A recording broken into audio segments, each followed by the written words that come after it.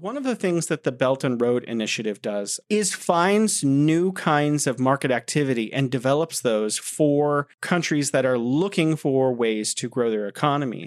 Perhaps there are other ways. Maybe there are other ways that Brazil could, because Brazil is perfectly capable already of feeding itself. And as you've pointed out previously in previous episodes, and the research shows, we produce enough food in the world to feed everyone. What we really need for Brazil to help develop their economy, or Bolivia or Paraguay, is to help them find other ways to make profit for their people so they can develop their nation that are not, where it's not required that they burn down or that they allow international companies to burn down rainforest or destroy rainforest for farm production. Maybe there are other industries that they could we could divest into. And part of that divestment could be stop going to McDonald's. Sorry, McDonald's. Well, yeah.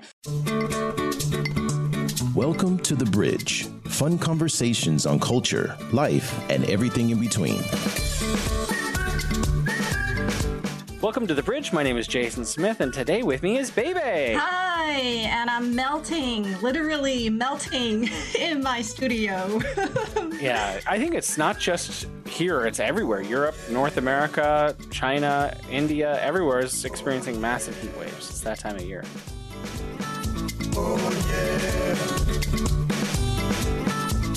Find us where you get your podcasts. If you like the show, then consider pushing the like button or giving us 5 stars. Suggestions, comments, anything you would like to share, email us at welovethebridge@gmail.com.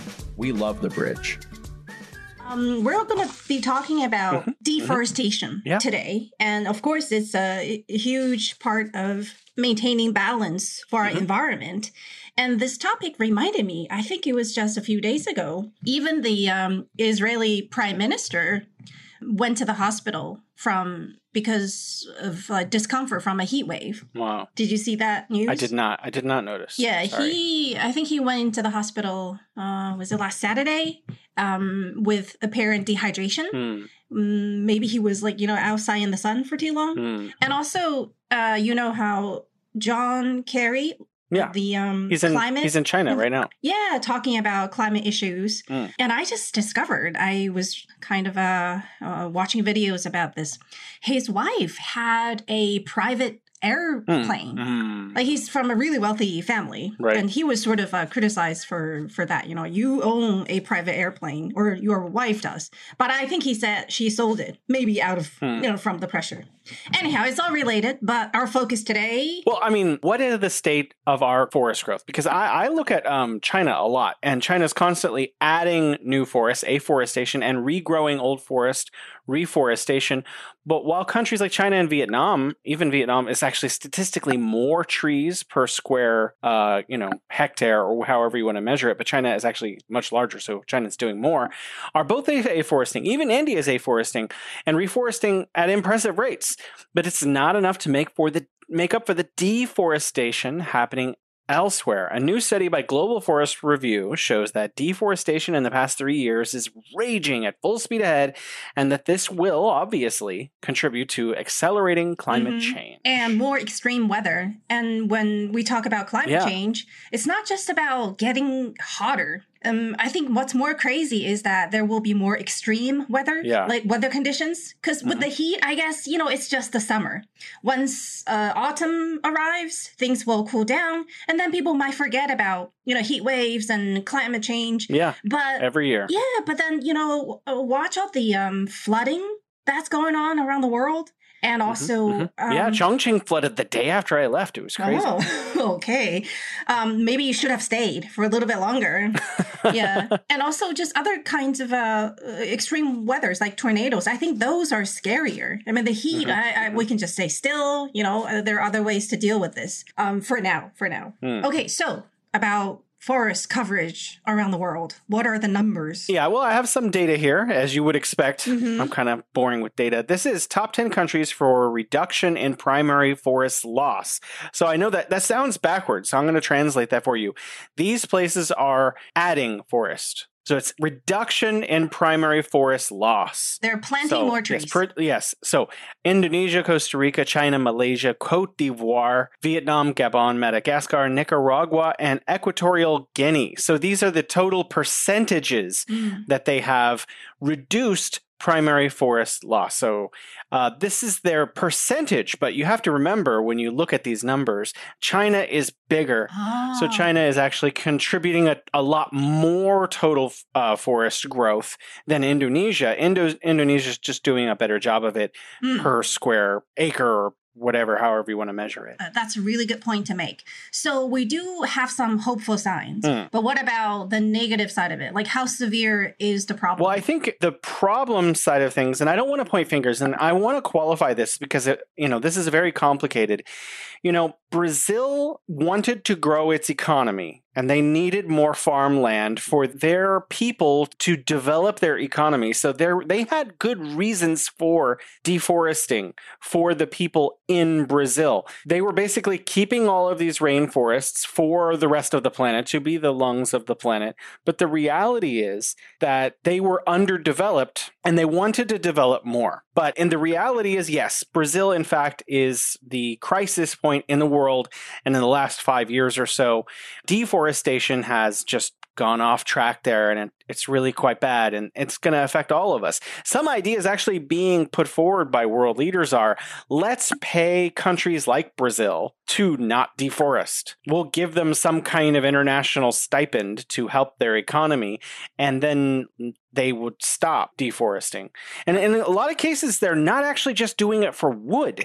They're just burning parts of the forest down so that they can grow, because farmers just want to get on that land and they may not know much about actually harvesting the wood. So top countries for primary tropical forest loss are Brazil, DR Congo, Bolivia, Indonesia, Peru, and Colombia. But by far, Brazil it's about 3 DR Congos, Democratic Republic of Congo. I've been thinking while I was reading these numbers, I've been thinking about the real reasons behind it. I mean, if they are clearing all this land just for food to feed its domestic population, I mean, of course, that sounds very reasonable. But I don't think that's the real picture. I mean, people have lived in Brazil forever, right? And now they're clearing. They have to cut down their Amazon forest for food. Export. There must be some change. And actually, what I found is it's not about like staples, rice or wheat and things like that, like for feeding large populations. They are being cut down because of the cattle industry and also for growing soybeans to feed cattle and also, I guess, humans. So I found an article about the companies behind the burning of the Amazon. That's the title of the article. And it's from mightyearth.org. And for people who are interested, please check out this website. So this article came out in August of 2019 called The Companies Behind the Burning of the Amazon. And it's from the website called mightyearth.org. And for people who, really care about the environment, I think this is a site that's worth a visit. And this article came out in August of 2019. It's been a few years, but I think it still makes a lot of sense. So it goes deep into the incentives for the destruction of the forest, like especially the Amazon. Why are people doing it now? And it says the main incentives, they come from large-scale international meat and soy animal feed companies like JBS and Cargill, and also global brands like Stop and Shop, Costco, McDonald's, Walmart, and also ASDA, I guess that's another chain shop. And also Cisco, spelled as SYSCO, that buy from these food companies or feed companies and then sell them to the public.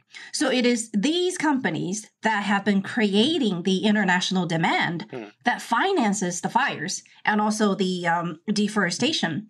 And also because of its transnational nature, their impact can be seen across countries. And their destruction is not confined to Brazil, although Brazil is probably more in the spotlight. Just over the border in the Bolivian Amazon, 2.5 million acres have been burned, largely to clear land for new cattle and soy animal feed plantations. And also Paraguay, they were also experiencing similar devastation. I mean, this is from a few years ago. I'm not too sure about the situation there right now. And also the reason for that, both domestic and international demand for beef and leather has fueled the expansion of the cattle industry into the Amazon. And the numbers I have here is from 1993 to 2013, the cattle herd in the Amazon expanded by almost 200%, reaching 60 million heads of cattle. And deforestation for cattle has been reduced. A new wave of deforestation in the year of 2019 shows that these large international beef and leather companies and their consumers and their financiers continue to create markets for deforestation-based cattle. And, the reason I'm sharing this, I don't think you and I, or most of our listeners, can do anything directly about these international companies. Wouldn't it be reducing our dependence on beef-based products like consuming meat or leather products? Wouldn't that help? Right, because that would definitely help. I mean, these companies won't be too happy, but I mean, we don't have the political or financial power to engage with these companies directly, although, the damage they do to the world is way beyond this. But what we can do as consumers is actually to at least to be aware that my choice of consuming a bit more beef, like a few more steaks every month, will actually impact the environment. And I've read in these articles, this and the other ones time and time again, that beef consumption and of course leather, on the sidelines of that, is very, very damaging for the environment. It takes a lot of energy to raise cattle for meat. And as you know, it sounds pretty funny. They, pass gas. They pass so much gas, into the air that we could probably literally use that as a form of energy. Some people actually do use it as a form of energy. I've read that somewhere too. I've seen articles. Oh, I've seen videos of people. They actually drill a little hole. What? I think on the side of the tummy of the cattle, and it slowly releases the gas inside, and it's used to... There's another way to do it, actually. There's simply a balloon diaper device that is attached to the cow so that every time it defecates and passes gas, the methane enters into the balloon, which then you can hook up to your house and cook with fire that came from the animal. People have been cooking with cow dung. Yeah. Right? Is that what you call it? Like they made it into a cake, dried on the side of the walls. They've been using that for as far as humans have lived, I suppose. It doesn't even need processing. If you just pick one up that's old enough and dry enough, it burns very easily. Yeah. And they say that because it's all plant-based, like it doesn't really smell bad. It's not like, gross as like ours. So anyhow, the point I'm sharing all this is so that we as consumers are aware that there are things we can do, choices we can make to help the situation. And also, so there are rules regulating these international meat and soy animal feed companies saying that, you should limit the source of your meat or products from areas where cattle were raised on deforested land. But they have found ways to bypass that. Have you heard of the term called laundering cattle? Wow. I'm eager to learn. Okay, so you've heard of money laundering. Am I saying that right? Yeah, sure. Yeah. We call it like money washing. And there's similar things have been happening with cattle. Like on the map of some of these areas, you can see clusters of deforestation near slaughterhouses and roads that have access to slaughterhouses. I mean, this makes total sense, right? From the point of these meat packers. And the JBS I mentioned, and also Brazil's largest meat packer and the world's largest meat company, they signed this moratorium. It's called 2009 cattle moratorium, pledging not to buy beef from cattle connected to deforestation. But later, investigations by the government and also NGOs have repeatedly found that they violated this through laundering cattle. Like they would raise the cattle in areas where they've deforested before. And then they transport these cattle to farms that do not violate this. And then they say they're buying from these farms that do not violate the rules. So for them, it's just like one more step. Yeah. And they've been found out, but, not as happy to make changes to this. So in one of the scandals, it's called Cold Meat Scandal in 2017, in which the Brazilian government enforcement agencies produced extensive evidence showing that JBS was sourcing cattle from protected areas. They were buying laundered cattle that had been raised in areas linked to deforestation and then transported to so-called clean ranches so they can bypass these requirements. So, things like that happening, similar things happening in the soy supply chain, like for soybeans. And I do have the name. There are a lot more details to this, but you guys can go on the website. But I do want to share some of the names of these biggest companies. Please do. So several brands stand out for their contracts and relationships with suppliers most responsible for deforestation. The number one on the list is a Netherlands-based supermarket powerhouse. It's called Ahold Delhaize. Probably not pronouncing it right, but they own the brands we are familiar with. One of them is Stop and Shop and Giant, Food Lion, and Hannaford. These are the ones in the United States. And then they have others across Europe, but it's all under this one company. So they, they tout their sustainability commitments, but they continue to sell products from some of the worst companies in the world. And even, for Cargill, one of the biggest food companies, they have ongoing child labor issues and their heavy role in deforestation across South America, but they're still selling like through Stop and Shop, which I've seen them in the U.S. And also second on the list is McDonald's. Yeah, I guess I'm not surprised. I knew that actually, that McDonald's sourced a lot of their beef from South America. In fact, they own some of their own companies down there to help process it. It's probably a complicated network, but it's probably Cargill's largest and most important consumer. And it's the restaurants, like McDonald's restaurants, are essentially storefronts for Cargill, it says in this article. Cargill not only provides chicken and beef to McDonald's, they prepare and freeze the burgers and McNuggets, which McDonald's simply reheats and serves. So you think your food... So we're really going to Cargill. In a way, yes. And just on a side note... I want to promote this book, which is called The Omnivore's Dilemma. Yeah, I've heard of it. It's a very famous book. Yeah, it's great. I think everyone should read this.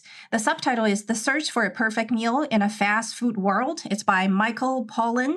And after you read this book, you will not touch McNuggets or chicken nuggets again. Like, not is it connected to deforestation, things like that, but these are barely like normal food anymore. They are so quote unquote sophisticated. Like they've been manufactured. Like one simple nuggets probably have hundreds of ingredients in it. And you think it's chicken plus some salt and pepper. It is so not the case. So that book has helped me to stay away from McDonald's pretty much for good. Okay, so down the list, the third company related, responsible for deforestation is called Sysco or Cisco, Sysco. It's the world's largest distributor of food products to restaurants, healthcare facilities, universities, hotels, and inns. So maybe not for like everyday consumption, but still. And then Costco. Both JBS and Cargill list Costco as one of their top customers. I mean, I'm sure a lot of people enjoy shopping at Costco, and I do too. Whenever I visit the US, I think it's nice, it's cool, and they have samples. But one thing about Costco is that I think it kind of makes people buy more than they need in a way, because it's so much cheaper. And after a while, I think people tend to consume more, like we eat more than we need, and also we waste more than we should. So anyhow, that's another side comment. So Costco conducted $1.43 billion worth of business with JBS in 2019 alone. And then down the list, Burger King, Restaurants Brands International.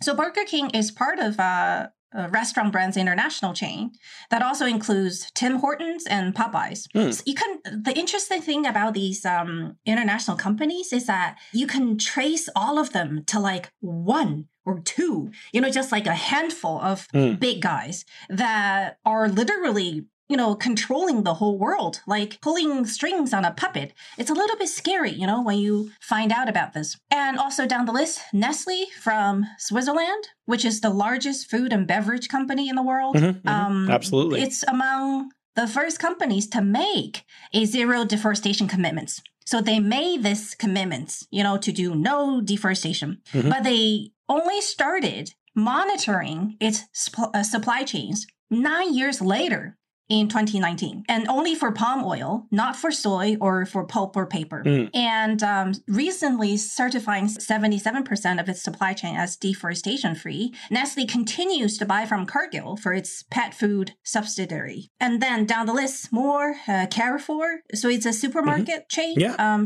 they have them here in Beijing. Yeah, it's we see a lot of them. So they also have not been following deforestation rules as much. And 35% of the beef and beef products is sampled came from slaughterhouses located within legal Amazon, including a 2.3% from high-risk slaughterhouses.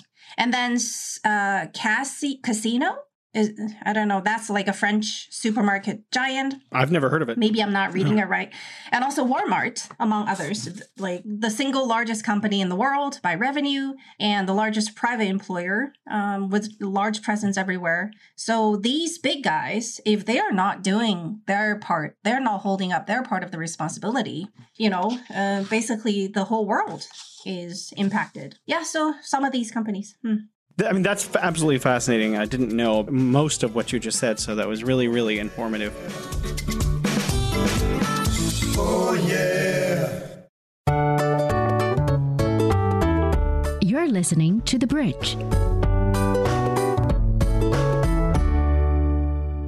I have basic questions about you and me and like normal people. So does this mean that we should all become vegetarians? What about you, baby? What do you think? I've actually thought about this and debated about this for years. And I did try for a period of time, but I was not feeling very well. Like I had some health issues. I don't think it was because of my diet, strictly my diet. I think I just wasn't I didn't have a very balanced, didn't consume enough protein. So I started eating more eggs, a little bit more cheese, and also a little bit more meat. I don't eat that much in general, but I've been adding a little bit more meat just so that I can have more protein intake. I've also been consuming more beans. Like my husband is all about beans. He's like, well, let's start the day with a pot of Chinese congee, boiled. Yeah. The Chinese usually has rice and everything in it. But my husband's like, rice, too much sugar, just boil beans. So, we would start the day with a medium-sized pot of red beans, mixed red beans, black beans. In the summer, you can add a little bit of green beans. And also, I put in a little bit of soybean, just so, it's good for females. So more beans, yeah. I struggle with the idea. I mean, I was a vegetarian for about 3 or 4 years when I was in university. Wow. And it was challenging for me, and I ended up quitting. And now I eat a lot of meat. But I wouldn't mind giving up beef if I knew that chicken was an alternative that was okay or something. Because when I hear about fossil fuel emissions being related to the consumption of meat, it's always beef that gets brought up. But as we all know, there are an enormous amount of pork and chicken and beef consumed around the world, as well as, I'm sure, lots of kinds of seafood. So do you happen to know if it's a better choice to choose other kinds of meat, or are all these different kinds of meat going to contribute to deforestation and global warming and carbon emissions? Because it seems like you could be in the desert and feed chicken, right? Soybeans. You don't have to burn anything down. They could even be in kind of a forest, and you could feed the chickens and still harvest them. Yes, exactly. And eggs. Eggs are good. I mean, for protein consumption, eggs is superb. But cattle, it's notorious for its damage to the environment. Even before I heard of the word deforestation, I've heard about how much more it takes to produce beef instead of the other kinds of meat.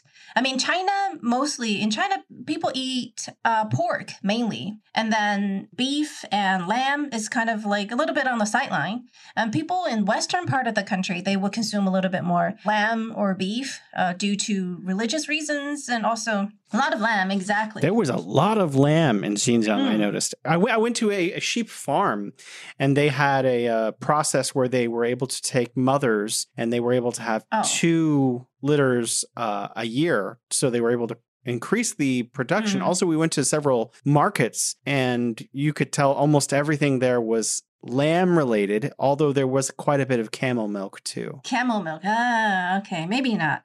But I mean, it's really good. It's sour, but good. It's sour. It's a little I don't know. sour, I just don't want to drink anything from camels. It just feels weird. But anyhow, so I'm actually pretty conscious of it. I try not to eat beef as much. I don't even remember last time we cooked beef. First of all, it's harder to cook. It takes longer and it's more expensive. And also, from another angle, like cows, it's like they have more feelings to them, like they are more aware of. We can empathize with them more because they have more, they're more expressive. They have feelings, yeah. For example, in Chinese culture, agriculture, people are very fond of cattle, or what do you call it? What's the ox, right? Ox, right? Because they help farmers farm. Even today, in smaller patches of land, especially for like growing rice, where everything's in mud. A lot of farms, like small family farms, still have their own ox to help them pull the cart. I'm sort of surprised. I've never seen that.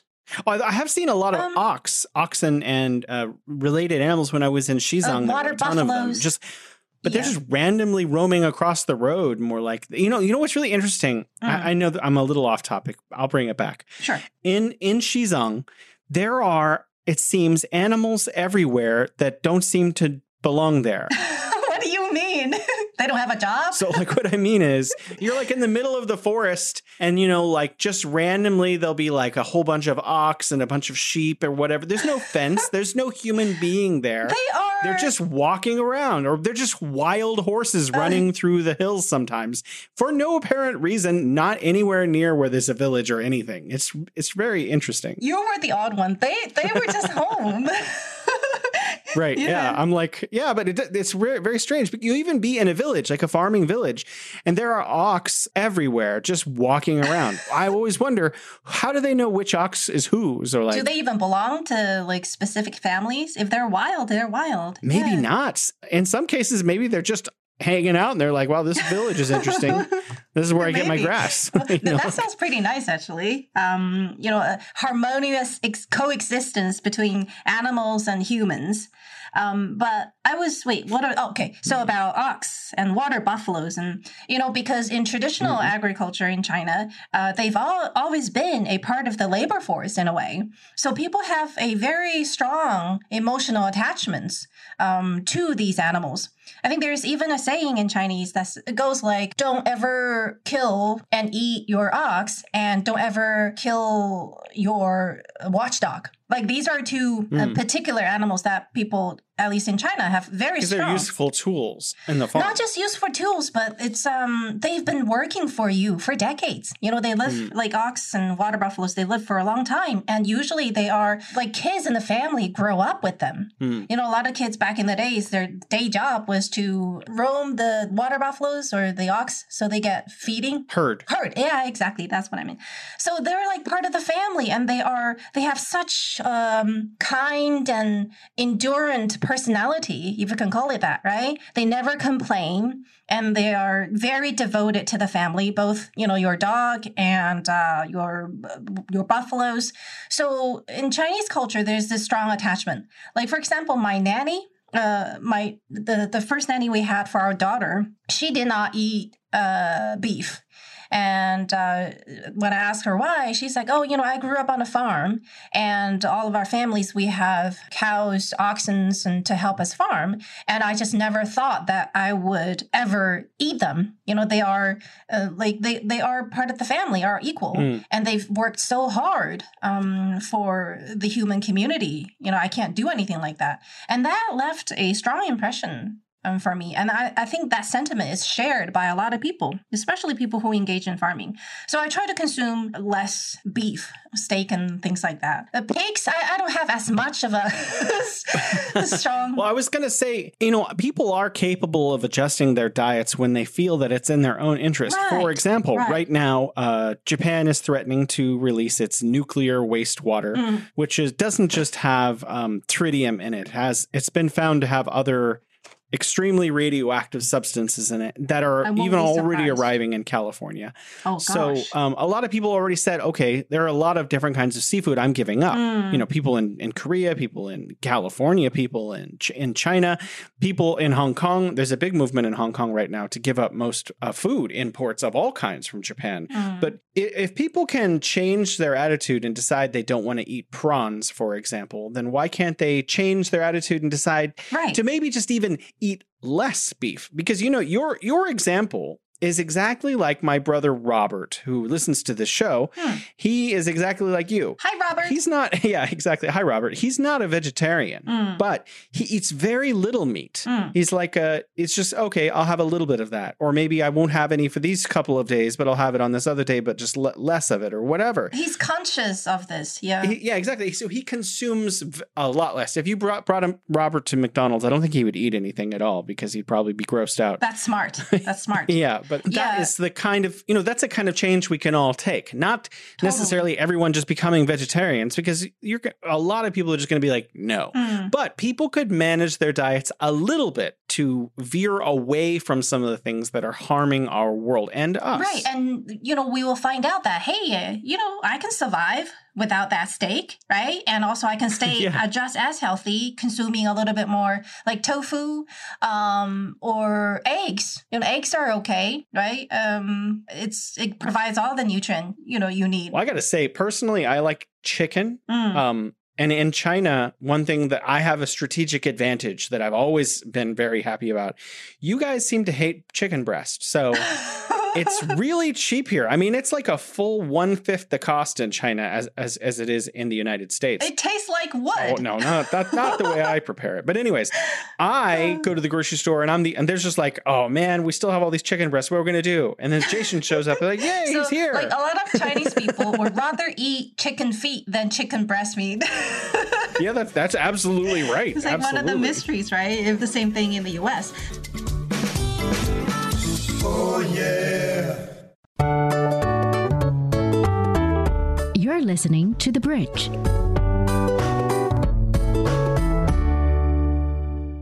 So yes, the point of us sharing this, we can't stop deforestation, right? You and I, Jason, but we have power as consumers to adjust our consumption, right? If like leather products, I have not bought any like leather products for a long time, and I don't see the point of buying them.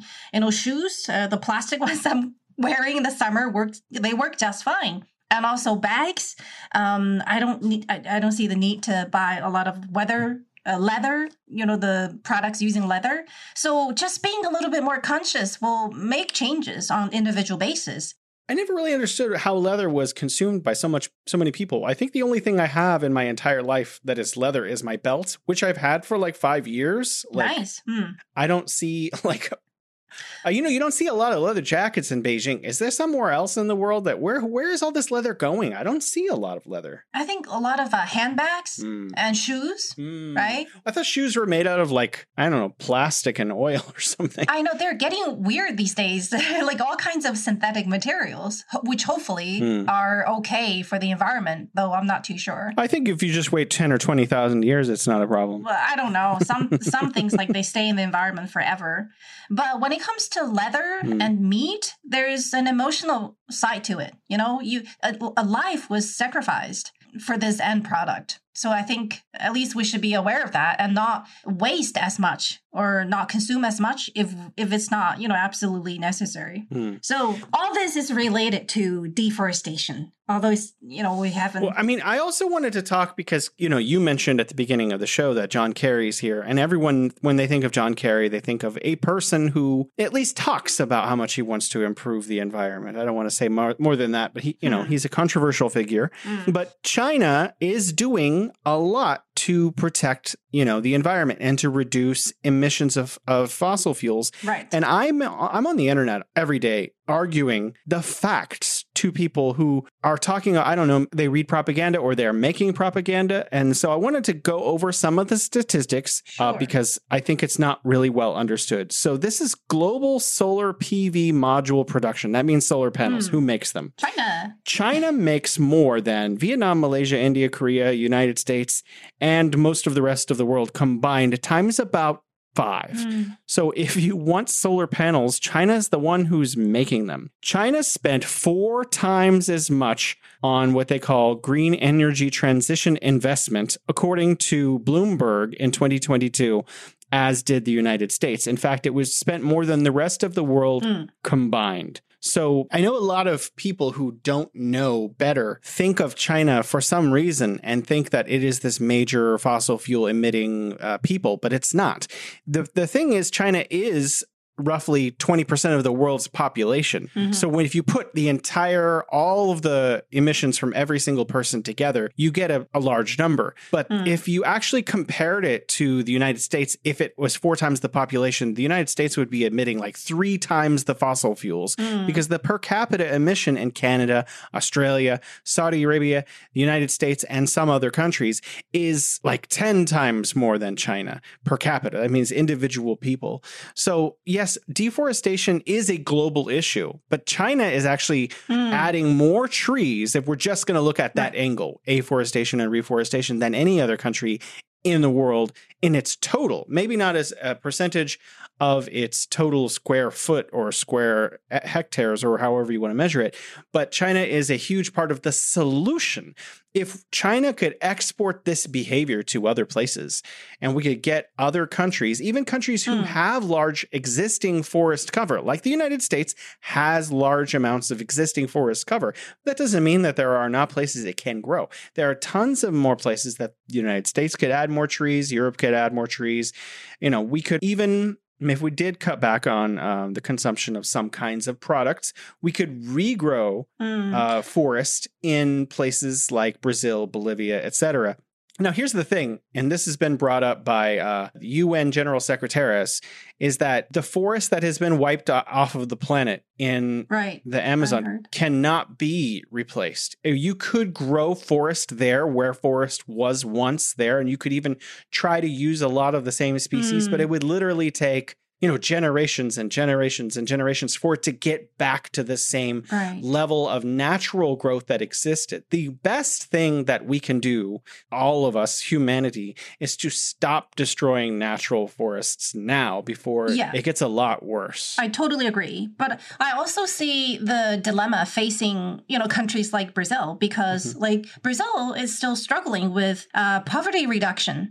And other South American countries, what they are worried about, or the more pressing issue, is feeding its own population, make sure that, most people can have at least 3 meals a day. That's a different concern for developed countries. While developed countries are talking about how can we sell more beef to more people, right? And to make more profit. It's hard to turn around and point your finger at Brazil and say, hey, you got to cut down less of your forest. And also at the same time, a lot of their decisions are probably not in their own hands.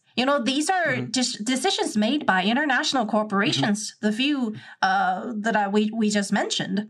They want to have more profit. They probably own a lot of the land. I'm not too sure the details behind it, but I'm just saying that maybe these South American countries don't have the power to take as much control of the situation as possible. And you've mentioned that there are suggestions as to, is there a way of maybe compensating these countries? It sounds like there will be. I was thinking another solution, because one of the things that the Belt and Road Initiative does is finds new kinds of market activity and develops those for countries that are looking for ways to grow their economy. Perhaps there are other ways. Maybe there are other ways that Brazil could, because Brazil is perfectly capable already of feeding itself. And as you've pointed out previously in previous episodes, and the research shows, we produce enough food in the world to feed everyone. What we really need for Brazil to help develop their economy, or Bolivia or Paraguay is to help them find other ways to make profit for their people so they can develop their nation that are not where it's not required that they burn down or that they allow international companies to burn down rainforest or destroy rainforest for farm production. Maybe there are other industries that they could we could divest into. And part of that divestment could be stop going to McDonald's. Sorry, McDonald's. Well, yeah. And also, what's frustrating for me, Jason, is that a lot of the big issues that are kind of threatening the world, like food crisis, which we talked about probably a few shows back, and also environmental issues, like at the end, it always points out to these few huge conglomerates or huge companies who have... It keeps coming up. It's a running theme. Yeah, like at the end of the tunnel, there they are. And they are the ones controlling these resources. They're the ones who has the power, to push the yes or no buttons. And they always push the button for making more profit. Yeah. And we, as nobodies... there's so little we can do besides controlling or changing, our own behaviors. And it's very frustrating because they have become so powerful that they've bought governments, literally. The governments work in their favor. It's like they're working for them. They're like puppets. Yeah. So what can we do? We can do all these studies and it will point to these companies. And their goal is to, make people want more meat, make people want more leather, make people want a higher standard of life, and they can sell these things to them. And they'll probably just, leave some crumbs for the locals, right, in Brazil or other South American countries, so that they have jobs that's literally, subsistence level, while these companies make most of the profit. This is crazy. Our world is so... Oh my gosh. Well, I don't want you to get overwhelmed because I was reading. But it is overwhelming in a way, right? I was reading an article, I don't have it with me, about green fatigue. People like you and me who spend all day, every day thinking about these issues. It's important for us to not just say, oh, we're the little person, but also to say that again. We are just this little person. So even though we can change our own behaviors, like I'm using the same steel water cup that I've been using for the last 2 years, we can't regrow the rainforest. That's not something Bebe and Jason are going to be able to do. So you have to, in addition to the fact that we realize that we are insignificant, realize, you have to embrace that insignificance in a way and let go that, we're not going to change everything, you and me, just like you just said, but saying the same thing in a different light, from a different angle, looking at it, oh, we can't do anything about it, to we can only do very little about it is okay. But when we come together, there are billions and billions of us. The problem is for me with that argument is that I realize that these huge companies, they also control or are related to the same entities that control media.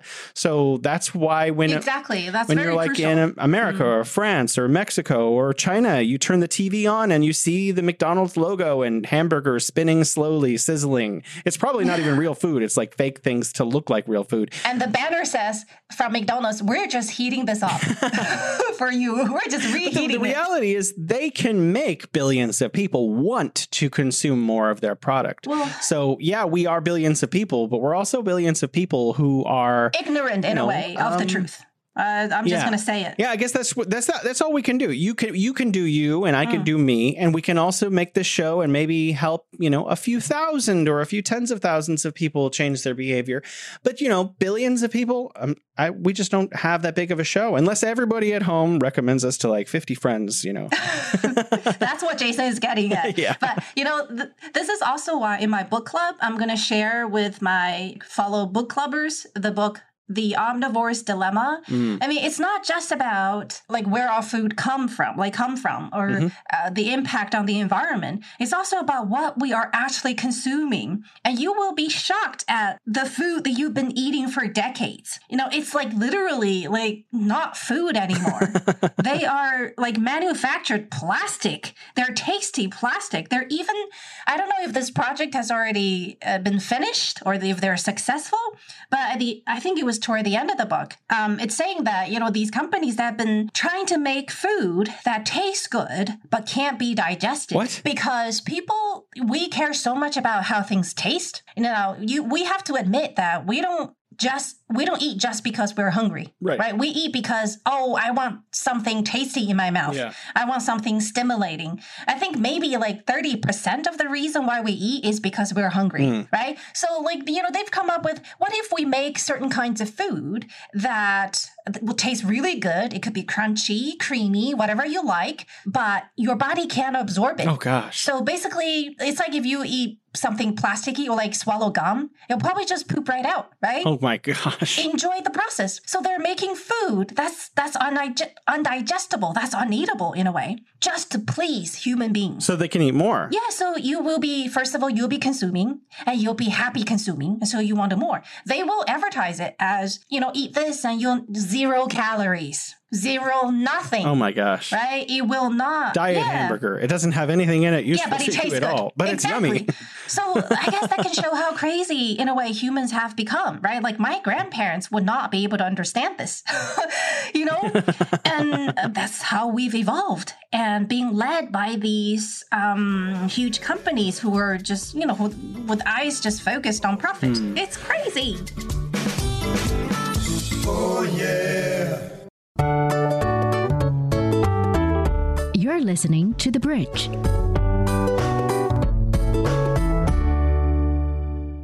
I want to talk about afforestation, reforestation again really quickly because that. Oh, we have to mention the 2 nations that are doing a really good job, right? Well, which nations are you referring to? I think, from my memory, Indonesia and Malaysia. Is that? They are 2 of the countries. Let me go back to the data up here. Yes. Costa Rica and Indonesia, China and Malaysia. But of course, as we mentioned, it's confusing to just look at the. When I first saw this, I thought the scientist or mathematician, statistician who made this chart is either really smart and it doesn't realize how weirdly this is put, or is trying to confuse people, because this is literally what it says: top 10 countries for reduction in primary forest loss. Doesn't that, if you just look at it very quickly, you might think these are the countries contributing to forest loss. They confuse me But it actually is a double negative. Right, so they're reduction in loss. They're cutting down less trees. Well, they're actually, no, it's a reduction in loss literally means growth. Okay, anyhow, so tell us the numbers. Yeah, so Indonesia's 64% as of 2022. That means they've adding forests back. Costa Rica 63%, China 60%, Malaysia 57%, and on and on. So these countries are adding forests. But I wanted to talk. I had a guest. His name was Michael Crook. He's the head of the ICCIC. Don't ask me what that stands for. But he grew up in China. He lived in England. His parents are from China, but they're originally from other countries. I think Canada and England.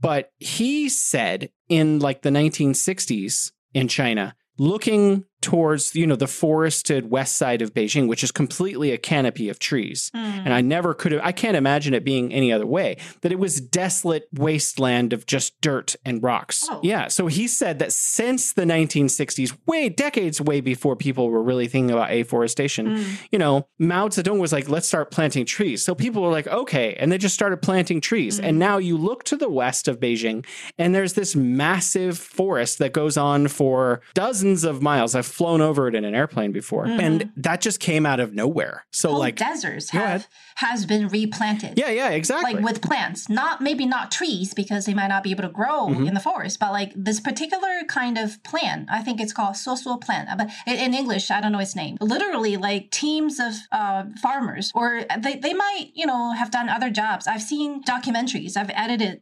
scripts for documentaries, generations from one family, from different families, devoting their lives to replanting like an entire deserts. And they have China has erased a desert on its map, from its map.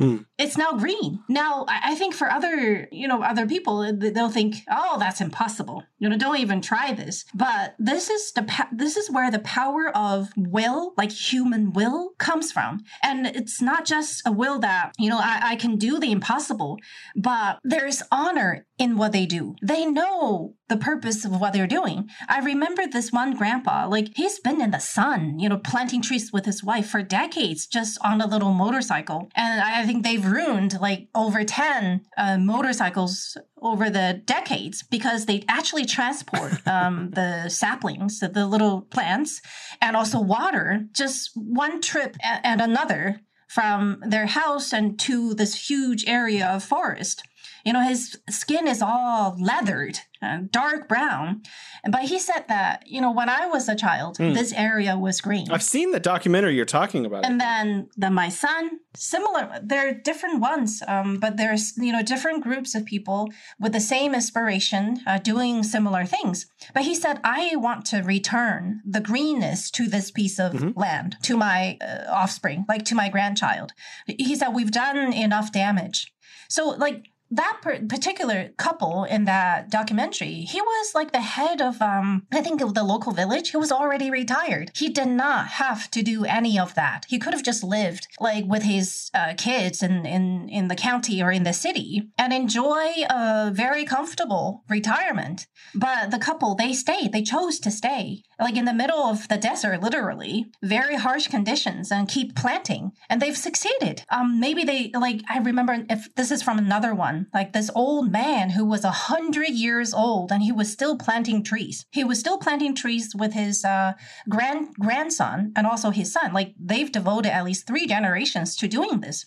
They actually had, I think they made a little garden or some kind of area devoted to, I think they named it the centenarian. What's the word? Like, I'm not sure. Like if someone is 100 years old, you say he's a centenarian. The centenarian. I'm not sure. Something like that. Like there's this kind of garden because it's a mark of the devotion of the family. He was 100 and still planting, and he's seen the changes to the area. It's possible. And when they first started, like decades, 60, 70 years ago, he said the family sold the only valuable thing they owned, which was a hog. Now, this was like when times were really hard, and the whole family would raise one hog and maybe kill it at the end of the year to celebrate the spring festival.